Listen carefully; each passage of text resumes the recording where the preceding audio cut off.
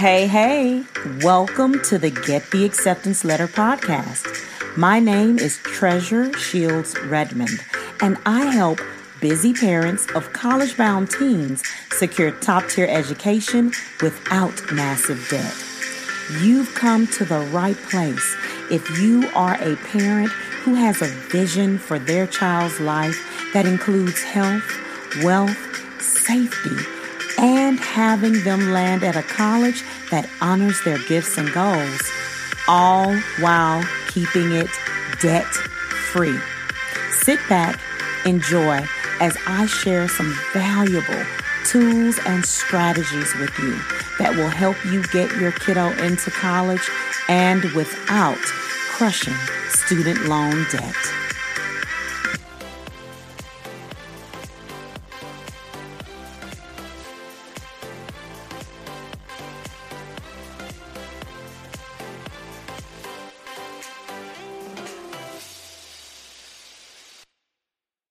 How to help a busy family of college-bound teens secure top-tier education without massive debt.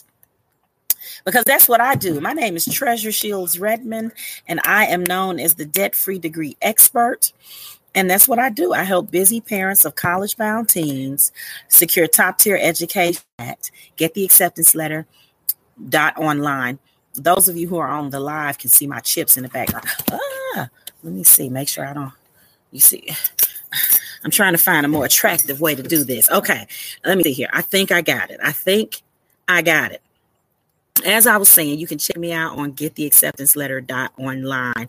Look, the whole title of this video is, in parentheses, the word hopefully. And then it says, you've finished the FAFSA, period. Now what? Question mark. Now what? One of the things that I'm really good at after 20 years of teaching and serving college-bound families is kind of organizing and helping people know what steps to do when on the journey to a debt-free degree. So once you've finished the FAFSA, then it is time for you to finish your college applications. So let's look at this in 5 brief points. Number 1, you should engage in what I call college matchmaking. And that is one of the ways that you can strategically find a school that's going to give you more scholarships by engaging in what I call college matchmaking. And here's how you do it. You Google the college's average ACT or SAT score.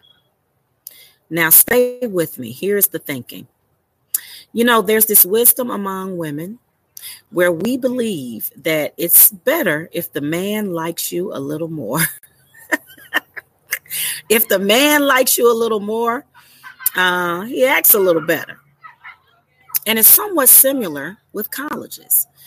If the college likes you a little more, then they will give more financial assistance and scholarships. So why would you Google the average ACT or SAT score? Well, what you want to do is find a school where you are in the upper range of what they look for. So let's say that you made a 26 on the ACT and you Google the school's average ACT score, and the average ACT score is a 24. So they've been dating 24s, and here you walk in with some va-va-va-voom, a 26. Aren't they going to want to kind of show you the town and take you out on some better excursions and impress you? Yes, it works just like that. If you pick a college where you are in the upper range of who they normally accept, then it is much more likely that you will receive more scholarships from them, right? So the video is called, hopefully you finished the FAFSA. Now what? Now what is applying for those colleges? Step 1, college matchmaking. Then once you have found some likely suspects, some willing victims in those colleges, you need to find a way to visit the campus. Look, if you're a college-bound family and you're watching this right now, I highly recommend against sending your child to a school they've never visited. Some things are about energy. I don't want to be too woo-woo, but sometimes things just don't sit with your child's spirit or the family spirit. I've seen this happen with schools that were legacy schools in the family. The school had changed, the leadership had changed, and all of a sudden it wasn't as attractive to that child. Or the brochure is beautiful, and then you step on campus, and there's a stark difference between the brochure and the website and what's really going on. Or you run into a currently matriculating student, and they decide to have a real moment with you and tell you some things that sway your opinion about the campus.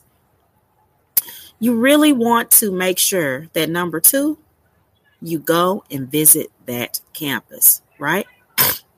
So you've done your college matchmaking, you've come up with 5 to 10 schools, then you're going to visit 3 to 5 of those schools if you can, and then you're going to sign up for the common application. You're going to go to www.commonapp.org, and you're going to sign up for the Common App. It's a place on the internet where you can apply to over 900 schools with one application. There's also a Common Black College app, and it's a place on the internet where you can sign up and apply to over 52 schools. I think it's 53 schools now for one fee of $35, right? So you're going to, number 3, sign up for these application platforms, whether it's the commonapp.org or commonblackcollegeapp.com. And you're going to apply to colleges. Fill out your application completely and apply to colleges. This is going to save you a lot of time because you won't be going from website to website, recreating the wheel, filling out the same application over and over again. So that's number 3. Number 1 was engage in college matchmaking. Number 2 was visit a couple of campuses. Number 3 is fill out those applications. And hopefully by November 1, you're pulling the trigger on those college applications. You got to send them off. And bonus tip, you have to go into the FAFSA and make sure that you've checked off the schools you're applying to, because you want those schools to receive your FAFSA before you even apply. That way you can be the first person to get a really good financial aid award package, right? And then number 5, okay, so what was it? Were we at number 3? Okay, number 1, we were college matchmaking. Number 2, we were visiting colleges. Number 3, we were filling out applications. Number 4, you're going to send those applications. I have to have that as a separate tip because sometimes we don't pull the trigger on things and we don't press submit. We have to submit. Bonus tip was go back into the FAFSA, make sure that you've selected all the schools you've applied to. And then finally, we're going to start that persistent and consistent scholarship application process, looking at all those 5 key areas where you can get free money that I'll talk about on the next video. So hopefully you finished the FAFSA. Now what? Well, I just told you what. My name is Treasure Shields Redmond. I'm the debt-free degree expert. I help busy parents of college-bound teens secure top-tier education without massive debt. In my community, I have a Common App tutorial, a FAFSA tutorial, and a place where members can make an appointment to talk with me one-on-one to help with scholarship winning essays and college applications. It's called Get the Acceptance Letter Academy, and it's on sale